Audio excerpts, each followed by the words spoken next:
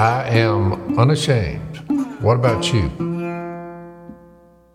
All right, we're back. We got Zach back again. Zach, what have you been doing?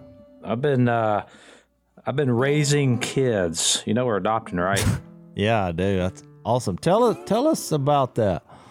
Yeah, we met this young lady. Well, I guess it's been about 4 or 5 months ago, and some lady had called Jill, my wife, who is on the board here at the children's home, because she had a friend of hers that was considering terminating her pregnancy, and was just, what do I say to this girl? She's she's looking into trying to figure out what she's going to do, trying to get this money for it. And Jill's like, well, tell her that we'll adopt the baby. Now me and Jill had already talked about this. I told her, look, if the Lord drops a baby on our doorstep, then I'll adopt. And so he did. So we started walking with the mom. We got to meet her and developed a relationship there. And make a long story short, the baby was born at 27 weeks and it's in the NICU unit.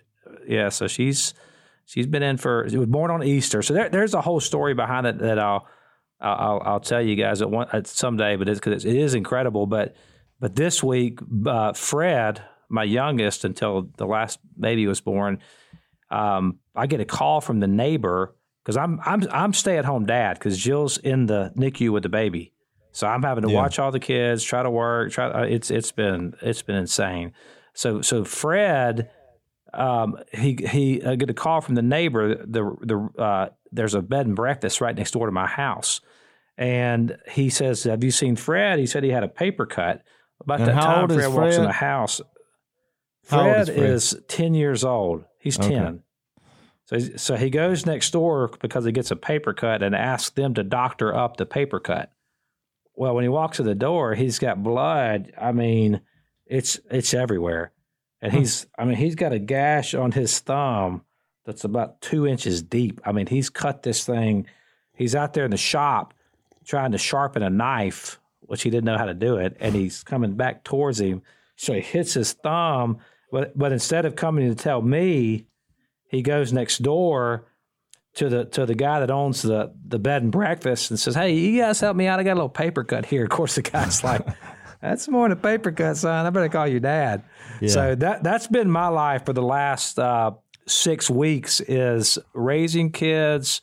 I never appreciated how much my wife did until the last 4 weeks.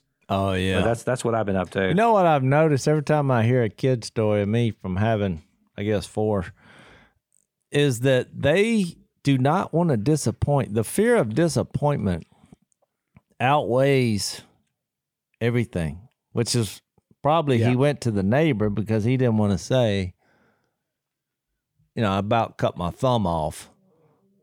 Well, I'd already told him not to. I told him that you don't play with a knife like that. So he's out there on he's also getting on the grinder out in my shop. I mean, these kids, like, they're feral. They're feral kids. It was more about disobedience, Chase. That's what it was about. But that's what we did. I mean, you learn. You just hope you can survive the learning process. Well, last week we were talking about, and even in the book of Romans, when we were talking about that term, the obedience of faith, on the last episode. That's what made me think of it with your kids. Like, when they're at 10 years old, my kids obey me sometimes, most of the time. But they do it out of this obligatory. They don't want to get in trouble. Yeah. So it's all based in fear. And that's why I think that term we talked about last week is so important, because I think what Paul's doing in the book of Romans is he's calling us to a new type of obedience. Yeah. Now, when I tell Bear, hey, Fred, when you sharpen a knife, you don't go backwards. Now he actually, I think I gained some credibility with him, so I think he's going to be obeying me more out of faith now. When I was 10 years old, 3 of my buddies, we gathered in a circle, and one of them said, let's play this game. I can't remember the name of it, but we all had pocket knives. You would throw the knife in between your buddy's feet, and you got points based on if it was outside the toes or outside the heels, you got no points. So you had to put it in between the person's feet. Well, that was great until one of the pocket knives went right in between the big toe and the toe next to it. Just, I mean, and then you realize in that moment, why am I playing this? But you don't go tell your parents because they'll be like, what are you stupid? So Yeah. I remember that because the guy who got the knife through the toes, the other guy said, I guess that means you lose. Yeah. Y'all need to do a Matt Dillon episode. I don't know what that means. Yeah, I don't know what that means. But Matt Dillon, don't they do that? Oh, do they? they play that game? What is it called? We need a name for that game. But it's usually with guns, but probably sometimes with knives. But Matt always steps in, and he dealt with every human sin that there is to deal with, and he dealt with them harshly, swiftly. But he was fair-minded. Good did always triumph over evil. That's why I carry my happiness is watching guns smoke over and over and over again. That's top 5 greatest gifts. I'm into Matt Dillon. Zach, to your spiritual point, though, I love verse 17 of Romans 1 because no matter how well we think about ourselves, and we all have this fear of disappointing others, and so we lie, we try to come across, especially in the social media world, we try to be a better version of ourselves. God makes it clear through Paul's writings, in the gospel, which we talked about last time, which is who Jesus is and what he did, what he does, and what he is going to do. Plus, because righteousness from God is revealed. But it's from God. The righteousness is from God. Well, if the righteousness that comes through the gospel into our lives, if it's from God, why are we trying to take the credit for it or trying to earn somehow? Our obedience is a response. It's not a righteousness that's coming from us. He provided the way for righteousness to be obtained through a person. And we're accepting it by faith and our obedience to the one who did this for us. Our obedience becomes front and center because we're no longer under law, but we're under grace. By the way, Jace, I'm going to share something with you. Let's see, you're about, how old are you now? Let's just not bring it up. I'm old. Yeah. I don't like numbers. I ran up on something the other day, and it comes back to the book of Romans or the rest of the epistles as far as the gospel's concerned. When the Apostle Paul is talking to the Corinthians, with Romans 1 in mind, the gospel's mentioned about 8 or 9 times in the first section. Well, then it dramatically makes a hard turn, and it deals with people from 1:18, chapter 1, verse 18, for our listeners. From there till about chapter 3, verse 21, it's called by some the doctrine of condemnation.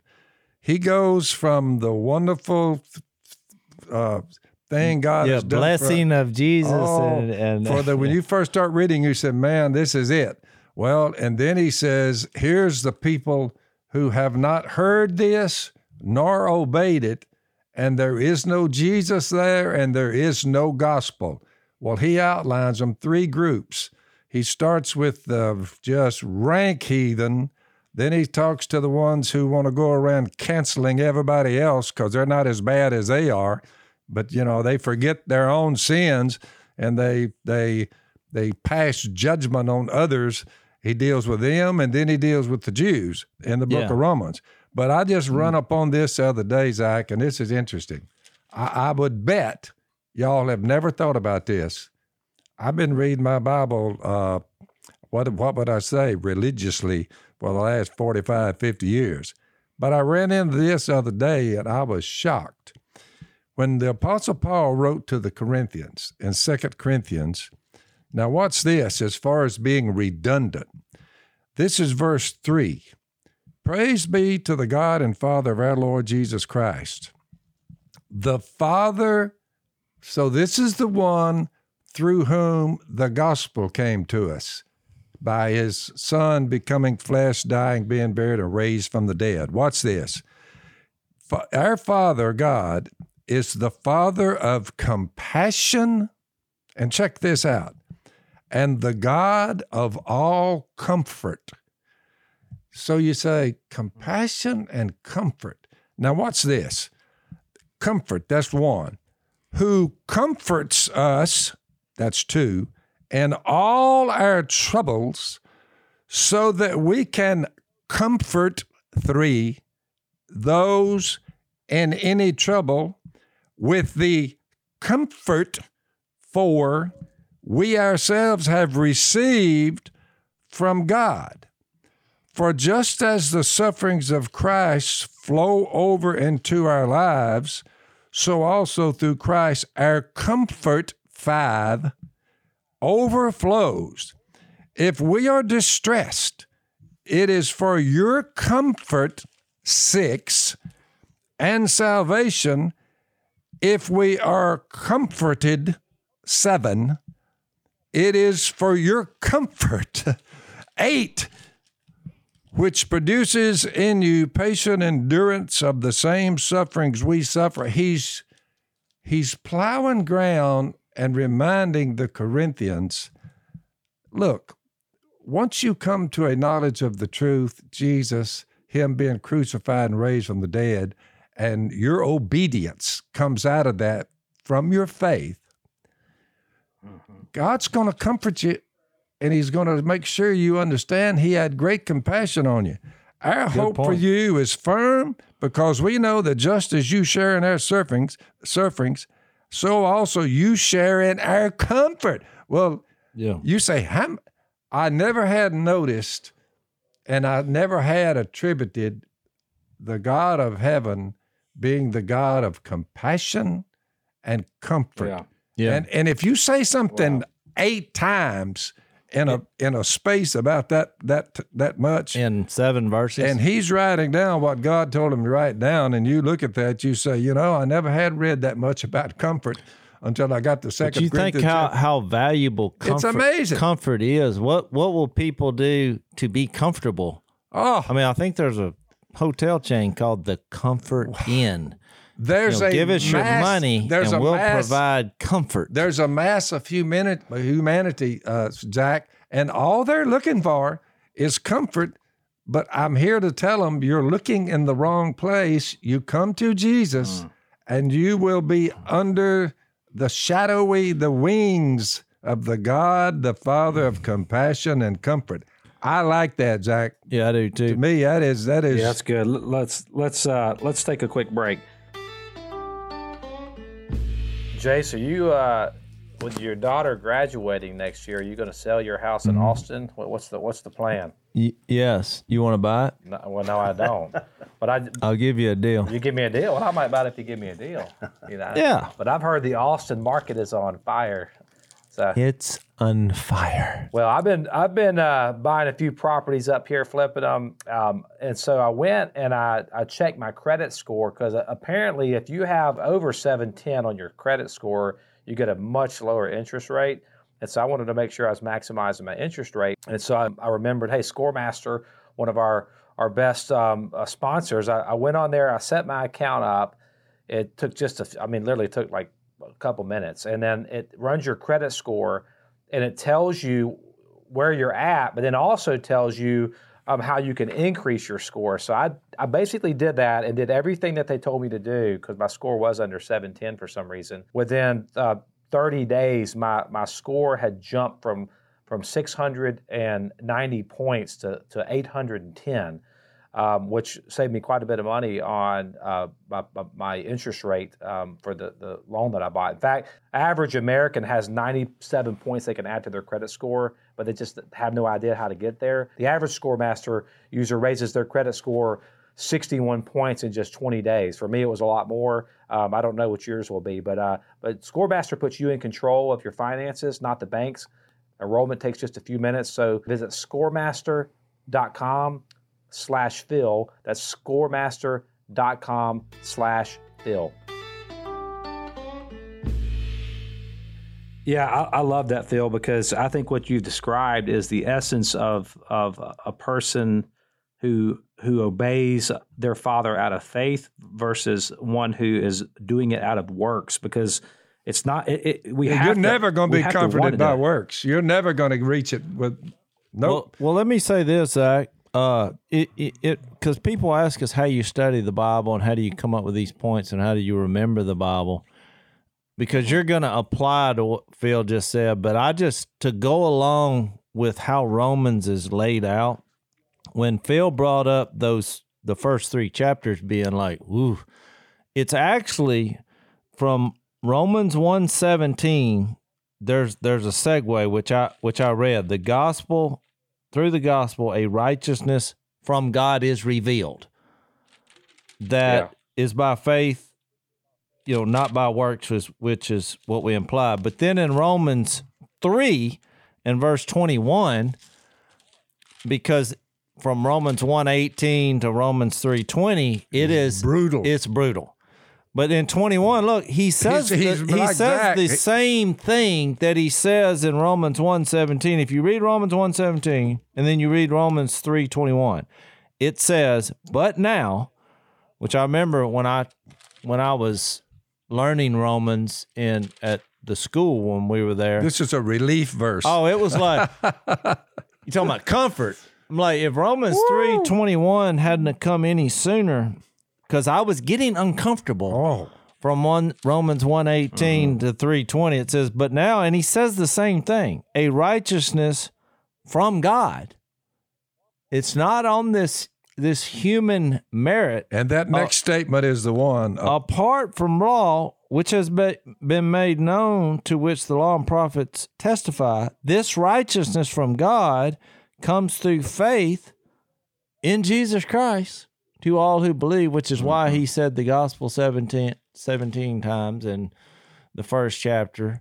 I just wanted to lay that out. If you're studying the book, you had those 2 transitional moments from you have the good news, then here's the facts about your life outside of a righteousness from God being revealed. If you turn that down, this is what you have, which is a lot of chaos and evil behavior, and a lot of prejudice of groups of people, because through that, all this chaos going on, he comes up with that line, God doesn't show favoritism, because he basically said, no matter what you've done, and here's a list of things that we do. I'm here to bring you righteousness. There's a better way. Because of compassion and comfort that comes through Jesus and mercy and what he did. Grace. I just wanted to clarify that before you explained it, just how that ties in with how Romans is laid out. Well, it does tie in, because I think that I was reading a book the other day. This author, I'd heard of, actually it's been several years, and I'd heard about this author, and everybody was talking about how incredible this book was. And so out of curiosity, I went and I got the book, and it was everywhere. I kept hearing about it, and I started reading it. And it's like a kind of a Christian book, more like a self-help book. I get about 6 chapters in, and I'm like, this is the worst news I have ever heard about how to get right with anything. Because her basic premise was you got to grind it out and pull yourself up by your bootstraps. And she's basically saying that's what I did, and that's why I'm amazing. And I'm reading this thinking, I know who I am. I know who I really am in my heart. And I think most people are struggling with living the godly life because they know in the back of their mind, they really know what they are. I think we really know how evil we are and what we're capable of. And the reason why I love what you just said about Romans, up to Romans 3, is because what Paul's doing is it's an indictment. It's an indictment that it puts everybody in the same bucket of the condemned. And while that may be not popular in today's culture, it is reality. And when I talk about this idea of obeying God out of faith, I think what that means is that's approaching the subject believing that God is not just powerful, but it's also believing that God is good. It's believing that God has your best interest at heart. It's believing that when God reveals something to you, that it's for your benefit. And I can obey that in a greater measure than I can if I'm just obeying you because you're more powerful than me. Then guess what I'm going to do when you turn your head? I'm going to do what I want to do. Yeah. But that's not the kind of obedience that God wants. That's why this isn't about power. God could crack open the sky and stick his face out and say, "Hey, boys, everybody get on your knees right now." And everybody's going to get on their knee. Why? Even Satan himself, Philippians 2 says that. He's calling us to something different. He's calling us to a relationship with him. He's calling us to a different type of obedience that says, I'm going to actually obey you, God, because I believe that whatever you're telling me, that you've got a vantage point that I can't understand, but I know you're big and I know you're good, and I can submit myself to that. That's a different type of obedience where you can have real victory. Well, I do think it's about power. It's just a different understanding of what true power is. I mean, correct. People don't think forgiveness is powerful.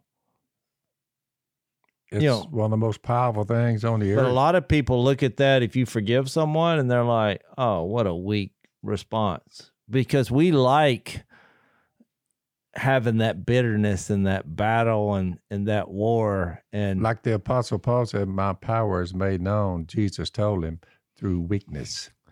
I mean, look, we just don't think about that's why I brought up, when we're kids, you don't want to disappoint people. But even when we're adults, we don't want to disappoint. We don't want to be embarrassed. We don't want to be viewed as weak. I mean, I was playing cards with my buddies the other night, and one of the guys, he's a big old fella, and he told me one of the funniest stories I've ever heard in my life. And I mean, it just happened. And you're like, how do we get ourselves in this situation? But he was talking about, he was so embarrassed. He was at a Mexican restaurant, and they started eating. He's with his family. It's crowded, wall to wall people, and he gets like 3 bites in, and a pain hits him, and he's like, I gotta go to the bathroom. So he kind of did it clumsily, because it was like, where's the bathroom right now? One of these moments. So he goes in there, takes care of his business. Well, he looks around, well, there's no toilet paper.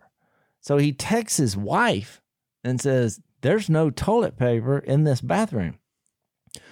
And so she goes to, the manager or whatever, and says, there's no toilet paper. And she's kind of upset about, how do you have a bathroom and no toilet paper? So this is where it went off the rails, because she's on the phone with him and they're talking. Well, one of the employees comes out and they have the eternal roll, industrial size roll of toilet paper, but she's carrying it on her shoulder. Well, now everybody's noticing this thing come across the restaurant headed toward the bathroom. So everybody's kind of laughing like, what do we got going on in here? It doesn't sound like it ended well. And he's like, here I am, the commode, sweat pouring, and I'm embarrassed. And he's like, I know that everybody now is watching. Their eyes are fixed on what has happened here and who's going to come out. And he's a big guy already. And he's like, I found myself, I did not want to go out. I thought, I can't face this. We all got so tickled, because he was like, but I got to be the chump and walk around. And he said, I realized everybody was thinking, the last thing you want to do right now is follow that. Yeah. Yeah. But I just thought, isn't that our human nature? I mean, what turned out to be, let's take the wife out, is now miserable because we don't like those eyes on us. We don't want to be vulnerable and be viewed in compromising situations. And you fast forward that to our spiritual life. That's why we deny. That's why we lie. That's why we cover up, because we want people to think we're the greatest thing on earth. We're God's gift to the earth, not God's gift, in Jesus, and that righteousness being revealed in him, despite our weakness, embarrassment, and bad decisions. Let's take a break. Well, that's certainly the avenue that Paul took. I mean, that's the approach he took. He starts off saying, Paul, a bondservant of Christ Jesus. So he's obviously keeping the centrality of Christ. He's putting himself as a bondservant. I think Paul got it. I think because Paul understood as he's writing this, I mean, obviously he wrote the whole book, so he knows what the end's going to be while he's writing this, and has it in mind. As readers, though, we're kind of reading this argument as it unfolds. But when he says that, I think that first verse, when he calls himself a bondservant of Christ Jesus, that's what allows him to say verse 14 right before 15 before he gets into the theme of Romans, which is that I'm under obligation, verse 14, both to Greeks and to barbarians, both to the wise and to the foolish. So for my part, he says, I'm eager to preach the gospel to you who are also in Rome. In other words, Paul's saying, look, like this thing is opened up for everybody, because everybody, starting with himself, is completely flawed. We know what he's going to get to in Romans 7, where he's going to kind of spill out his own internal dilemma. I think this is so relevant, guys, for where we're at culturally right now, because we're being pitted against one another based on race, gender, politics, all this stuff that's happening right now, where we're being pit against one another. When really, I think this is a relevant message, because it really does put everybody in the same exact boat. By the way, as far as the gospel is concerned, yesterday, I think Sistrunk, one of our brothers, it was about 1, 2, 3, 4. It was about 4 or 5 last week, 4 or 5 this week.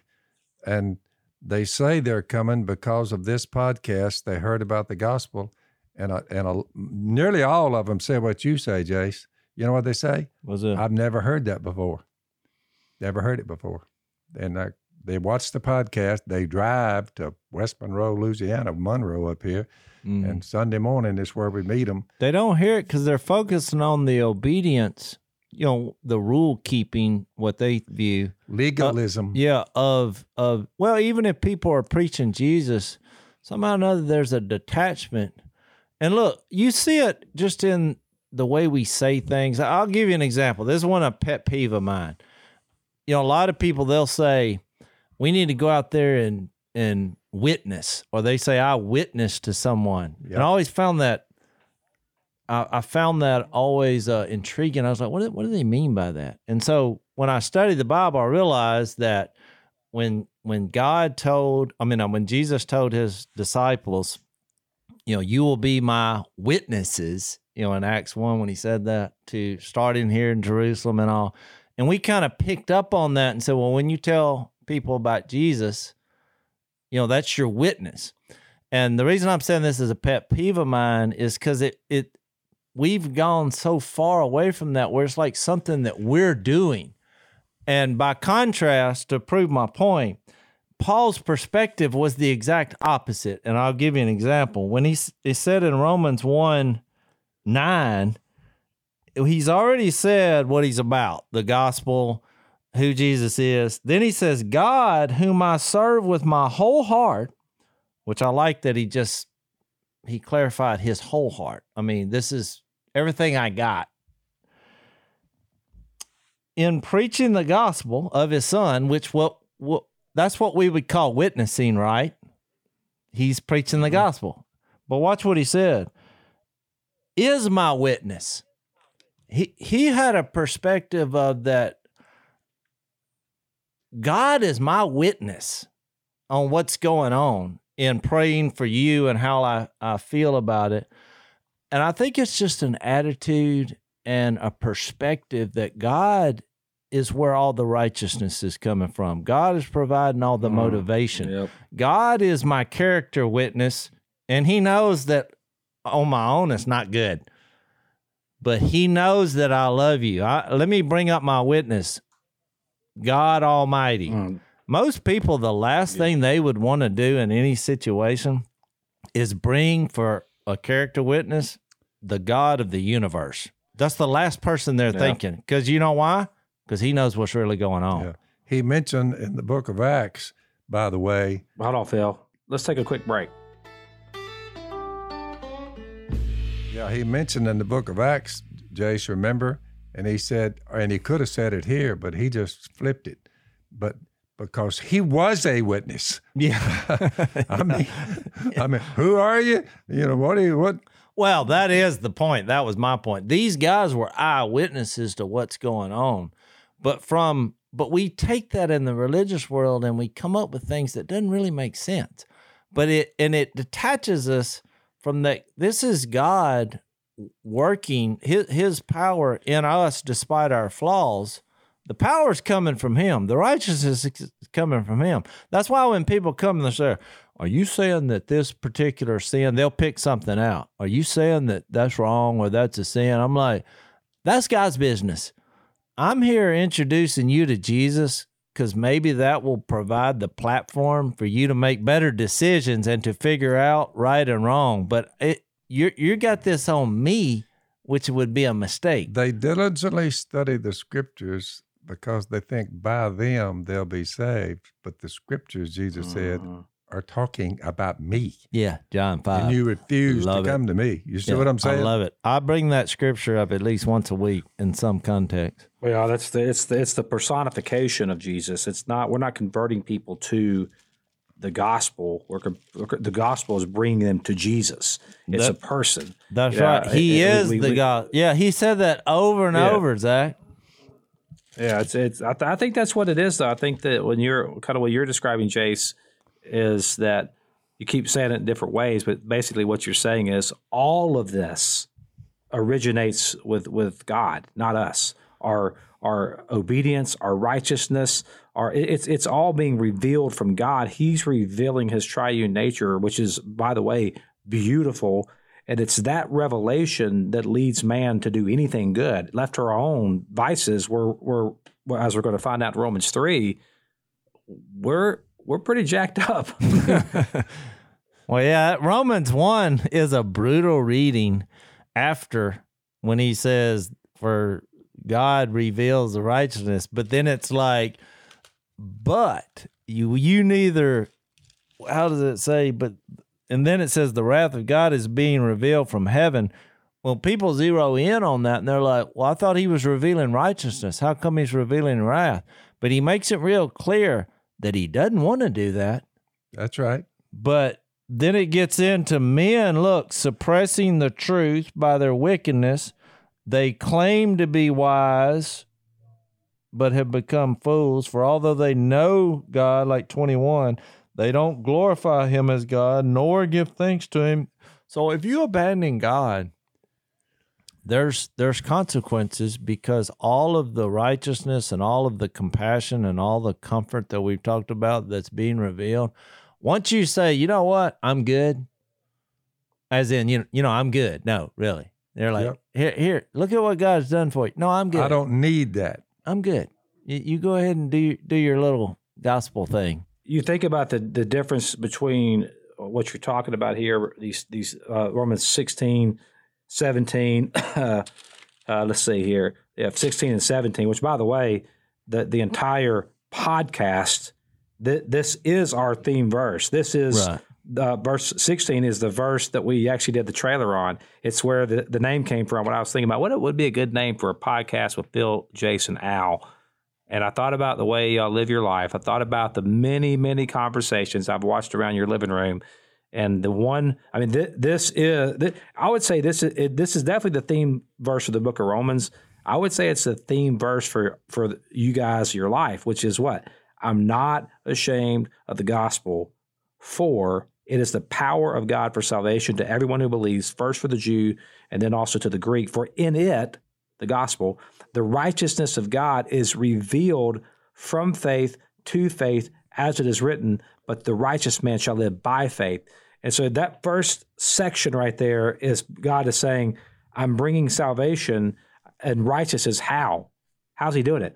By God coming to live with us. It's God's presence coming with us. And so when you turn to verse 18 and he flips, now he's not revealing righteousness. What's he revealing now? He's revealing wrath. Well, what is the wrath of God that's being revealed? As we're going to see, we probably get into this next time, but what it is, it's God saying, okay, I'm going to back off. I'm going to remove my presence, and I'm going to let you do what you want to do. And when you start looking at it in that context, it gets you out of these conversations like, well, is this a sin? Is that a sin? Well, what? How far can I go? Well, what's the line I can walk to? Like, you've already missed it. If you're asking those kind of questions, you've already missed it.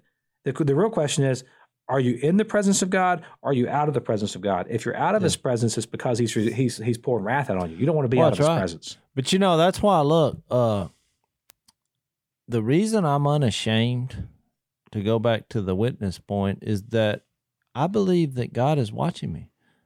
I believe He's real and witnessing my life. Yes. So I'm unashamed. Hold that thought, Jace. Let's take a quick break. So we're watching. I mean, I believe He's watching me.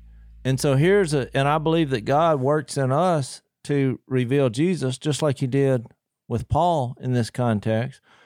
And so here I am in a situation where I have an opportunity. No matter what happens, I feel like if I'm ashamed of Him, what's He thinking in that moment?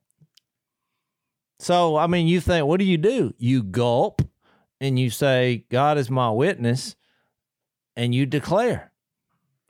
God made Him who had no sin to be sin for us, so that in Him we might become the righteousness of God. That's Second Corinthians, about verse 5, chapter 5, about verse 10 in there. But that pretty well is Romans 1:16 over again.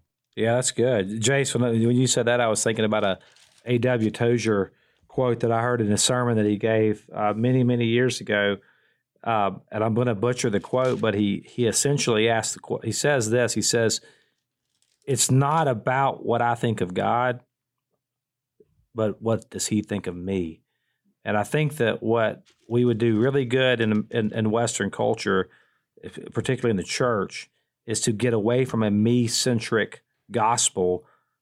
We obviously are part of the gospel because we're the recipients of it, and we're not going full Gnosticism, but I think we've left the centrality of Jesus. The verse you read, Phil, in Him, God made Him who had no sin, so that in Him we might become the righteousness of God, not in our own.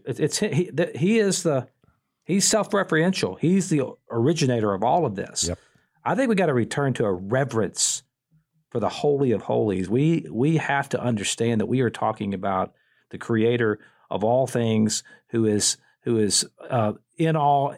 He is Omega, He is Alpha, He is beginning, end. I mean, we're talking about the great I Am, who refers to Himself not in a temporal form. You know the story of Exodus. Yep. Whenever Abraham says, well, who are you? He says, I am. You tell him I am sent you. Yeah. That's the guy we're talking about. Well, it reminded me of the verse I read a couple weeks ago when we were talking about the overview of Romans, because look, Romans 1:16, it is, our theme that we're unashamed, and we're unashamed because we believe God is real, and He does witness and He does watch us. But it goes back to, we believe also that Jesus, when He was here on the earth, He had us in mind. The whole reason He led His life, He went to a cross and He came back because this was something, a real being motivated because of His love for us. And He said in Luke 9:25, what good is it for a man to gain the whole world and yet lose or forfeit his very self? If anyone is ashamed of me and my words, the Son of Man will be ashamed of him when He comes in His glory.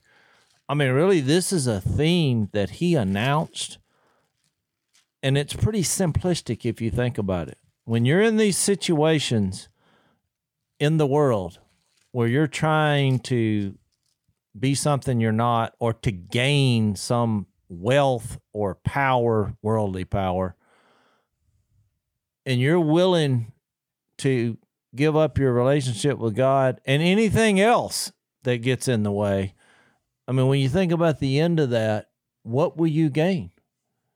Yeah. You will gain nothing. Yeah.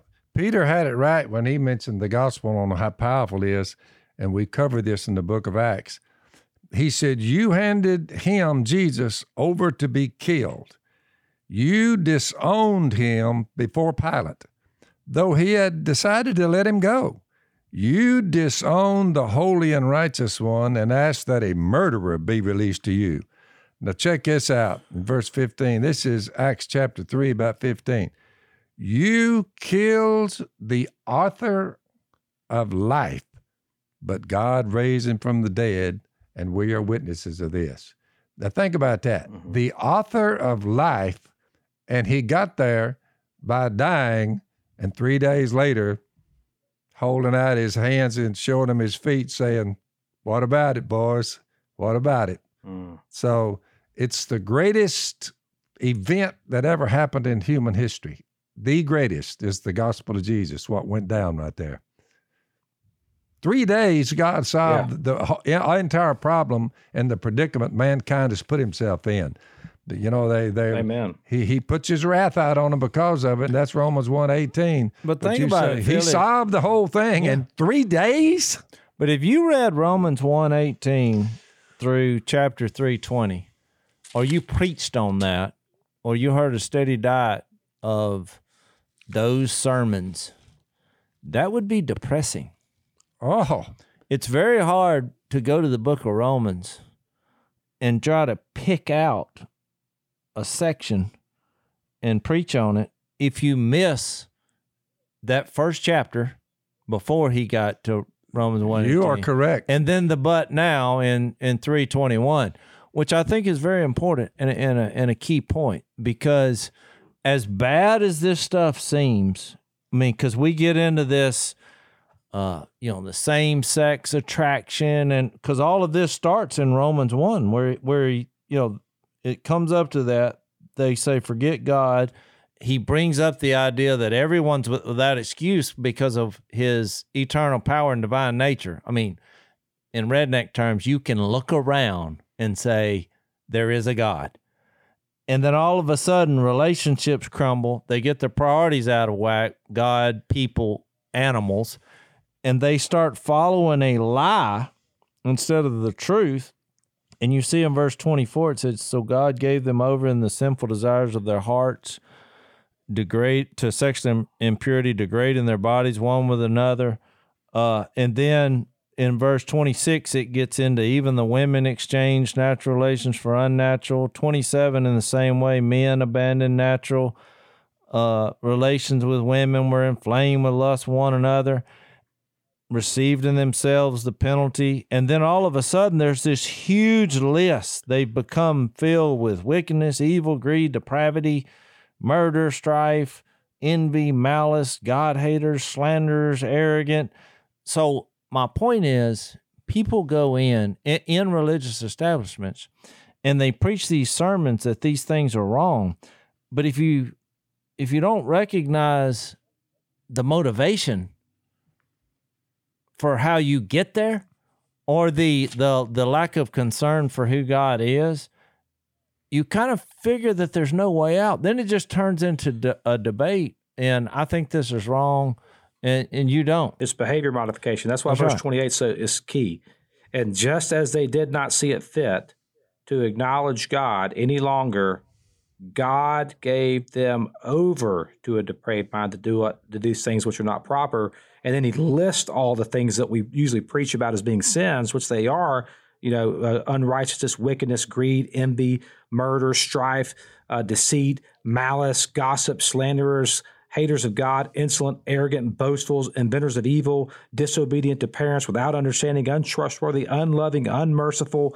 But all of those things are the result of God saying, I'm giving you over to yourself. The point is not, don't do these things. That's not the point of Romans 1. The point is, this is what life looks like when God says, okay, I'm out.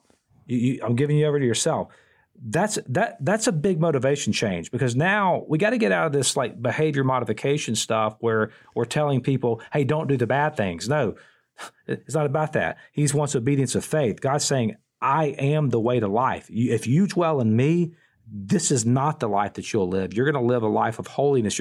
Galatians chapter 5, the fruit of the Spirit, love, joy, peace, patience, kindness, gentleness, self-control. It's the opposite of this Mad Max world that's kind of pulled out here in Romans chapter 1. Exactly. That's why when someone comes to and they ask me a question about one of these sins, or because we hear this thousands of times, they're like, "Is this a sin? And how do you feel about that?" I'm like, "Well, I introduce them to Jesus." If you ever see these qualities attributed to a human being, they are senseless. Mm-hmm. Think about an individual being senseless, faithless, heartless, and ruthless. You're like, Ew. do what? That's the 4 less things that you don't want to be a part of. But my point is, are we going to stand up in a pulpit and rail that all these things are wrong? Or are we going to introduce Jesus and let that be the foundation for which you make better decisions? You can't attack the results of a life without God without offering the solution, which he made it really clear in chapter 1, verse 1 through 17 on what the solution is. Zach had it right. And there's no obedience and a holy lifestyle, living a righteous life. That's not there when it's void of faith. I mean, unbelief, and you say, here's what you look like, that Romans 1:18 and following. You're like, here's a glimpse of what you're like. Mm-hmm. It's a brutal read. Because ultimately, I think the foundation of Romans 1 is, in theological terms, in seminary they would teach you that God reveals himself in 2 ways. There's general revelation, which is what it's talking about here. This is God is revealing himself through creation. I may not know that God's triune. I may not know that his son is Jesus. I may not know any of that stuff that's revealed in Scripture. That's special revelation. But generally, I know that God's there. Anybody in their right mind knows that when they walk outside and they just look around at what's been made. And what the sin is, the cardinal sin here is this, that they exchanged, verse 23, they exchanged the glory of the incorruptible God for an image in the form of corruptible man and birds and 4-footed animals and crawling creatures. They chose to worship the things of God rather than the God who made the things. That's correct. Now, we would never do that. We would never worship images in 2021. We wouldn't worship images on a phone or on but that's what we're doing now, right? We're worshiping Instagram. We're worshiping the images that are on our social media apps, and we're worshiping avatars. And this has become this where we get our morality from. So the key is for the believer is to flip back to who is the originator of all things. If you worship created things more than the Creator, you're doomed for a hellish life on planet Earth. Is all I can say. It's a really good question in any kind of situation about life. Is you say, is it created? When people say, I got problems, and I was like, are all the things that's causing you problems, are these created things? Yeah. People, they're thinking, what's he talking about? Because you have 2 categories here, which he does a really good job. I guess, he is God through his Spirit, so he does a really good job explaining this, because he's like, you have the creation and you have the Creator. Choose wisely. On what you're trying to obtain. Then he goes on, Zach, to reiterate your point and says they exchanged the truth of God for a lie. So it's not just the created things rather than the Creator. You now have truth that goes with the Creator versus the lie. The created thing is the lie. If you're putting your faith and trust in your social media account, which are all created things and images, well, you're going to be disappointed, number one. Plus, they're going to save the planet, Jace. Yeah. Save the cosmos. That's what's so funny when I see these people that become so obsessed with how many people like them on social media. And you talk about a lie, because they just created a button that you push, you're a million miles away, and you don't even have to be a real person. You could actually just be a robot created by somebody, a created thing, that says, I like you. And you're like, if you put your faith and trust, because I've met people who are obsessed and have attached their worth monetarily and just their feeling about life on how many people follow and like them. Huh. Now that would be a lie. Well, You're headed toward. that's a lie. That's a lie. That's not going to work. That's not going to work out well for you. Well, we're about out of time here, so I think we'll be back next time. Al is going to be up here with me, so we're going to. You think we'll be back next time, or are we coming back? I mean, what? Unless the Lord comes back? You said I think we'll be back. You don't know when he's coming back, Jace. I don't make predictions about the future. I thought somebody was fixed to get fired. Not everybody's good. Lord willing, we'll be back and next time with Al in the studio up here and you guys down there. So thank y'all for joining us. Thanks for listening to the Unashamed Podcast. Help us out by rating us on iTunes. And don't miss an episode by subscribing on YouTube, and be sure to click that little bell to get notified about new episodes. And for even more content that you won't get anywhere else, subscribe to Blaze TV at blazetv.com/unashamed.